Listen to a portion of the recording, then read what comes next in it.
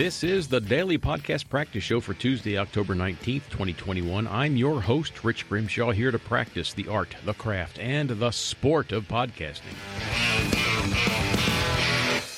Today is International Gin and Tonic Day. That's a good day. I think it's my favorite summertime cocktail, which confuses me because this is not exactly a summertime on the calendar. I mean, it's October, it's autumn, it's fall. This is bourbon or whiskey or scotch weather, not gin and tonic. Nevertheless, this is the day. And it's not to be confused with National Gin and Tonic Day, which is celebrated on April 9th, or with World Gin Day on June 11th. No, today is National Gin and Tonic Day. And it was founded in honor of gin lover Mary Edith Keyburn, Keyburn. And Mary died at age 95 on this date in 2010. Well, I guess that's why it is, because she died on this date. And she died with a gin and tonic in a teacup by her bedside in a hospital somewhere in the United States of America. So her friends established this day in her memory. And they say that Edith was a, quote, remarkable woman who loved to have the occasional tipple of gin and tonic, unquote. This is good. Her family smuggled the gin and tonic into the hospital in a water bottle and hid it in plain sight in a teacup. I wonder if they put a little caramel color in it so that it would look like tea, because just plain gin and tonic doesn't look very tea-like. So then, in 2012, her family and her close friends, they set up a Facebook page, and the page is International Gin and Tonic Day. And over the following years, it spread from the east coast of the United States of America to the rest of the world. Well, good for you, Mary Edith Keyburn. Sounds like you had a great life, and I'm sure that it was made all the better by the occasional imbibement with gin and tonic. Born on this day in 1934 in San Francisco, California, American folk singer, songwriter, arranger, and recording artist Dave Guard. You remember Dave, don't you? Probably not. He was a founding member of the Kingston Trio, along with Nick Reynolds and Bob Shane. And Dave died from cancer in 1991 at the age of 56. I loved the Kingston Trio. I mean, the first time I heard one of their albums, which probably would have been in the 60s, my dad had several of them, although they released the albums and they recorded and released the albums in the late 50s, I believe. But I first knew of them in the early and mid-60s. And I loved their tight harmonies, their close harmonies, and I loved the entertainment value that they had because they were telling stories with their songs.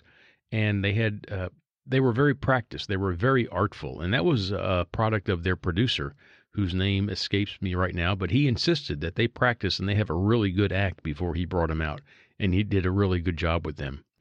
And that name, Kingston Trio, has survived for a long time.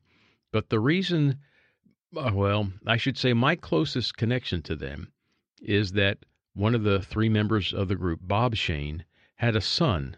He had 5 sons, actually, I think. But one of them is Paul, who teamed up with a guy in Atlanta named Banks Burgess, beginning in 1972, and they performed together as Banks and Shane, beginning in 72, and they are still at it today, 50 years later. I saw them many nights at the bar at the Steak and Ale restaurant at La Vista Road and I-285 in Tucker, Georgia, back in the mid-70s, and then they had a club in underground Atlanta in the 80s, I think. And in recent years, they've appeared many times up at the Holly Theater in Dahlonega, Georgia, where we hang out, and they haven't lost a bit. They are just supreme entertainers. They know how to get things going when they're on stage. As they say, we are the party. They're known all over Atlanta, and I'm sure they're known all over the Southeast. They're probably known all over the country. But I admire those two because they're not only good musicians, but they are first and foremost entertainers. So that's my connection to the Kingston Trio, which is where we got started with the birthday for Dave Guard. So before we leave this, let's just say happy birthday, Dave. Got a word for you today. It's indolent, spelled I-N-D-O-L-E-N-T.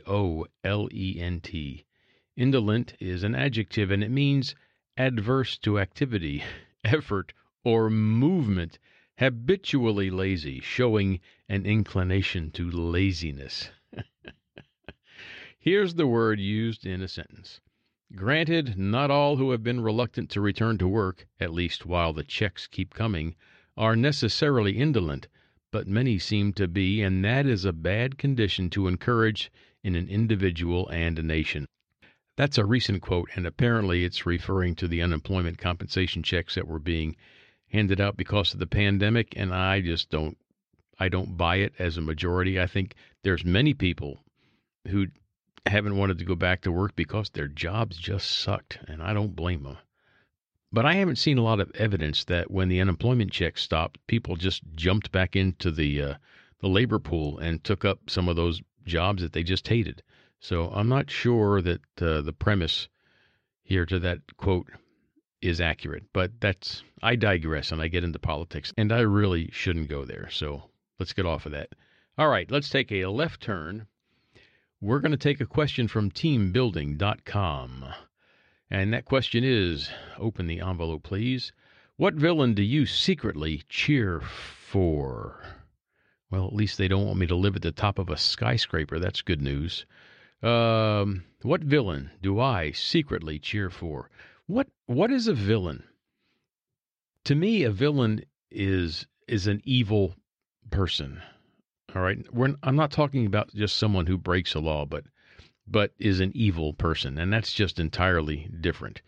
You know, if you're breaking the law but doing the right thing, is that being a villain?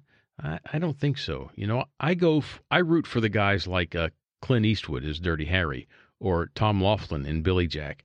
These are people who are kind of breaking the law, but they're standing up for what's right, and they're fighting for it.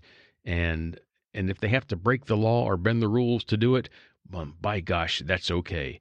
And that's what the movies are about, okay? That's why they write them that way, so that you'll root for that person and feel good when it's over because they have vanquished the evil people who are the real villains. But other than that, I don't have a villain that comes to mind that I want to root for. I mean, I don't root for the Joker, right? I don't root for, gosh, who's another villain? Who's the bad guy in Die Hard? I'm not rooting for him. No, I don't really root for the villain. So let's say that in Jaws, the villain is the shark. Nope, I'm not rooting for him either. I'm just not. It's not my nature. So that's my answer. My answer to the question, what villain do you secretly cheer for? Answer is none. I don't know. Nada. Nope, it's done. So, yeah, well, that was nothing. And that brings us to a close. That is all for today. We're going to wrap this up in this old vinyl sheet flooring that I found out in the garage, and I'm going to tie it up with some 22-gauge wire and then stick a fork in it because it's done. I'm Rich Grimshaw, and you are invited to join me again tomorrow. Thanks for listening.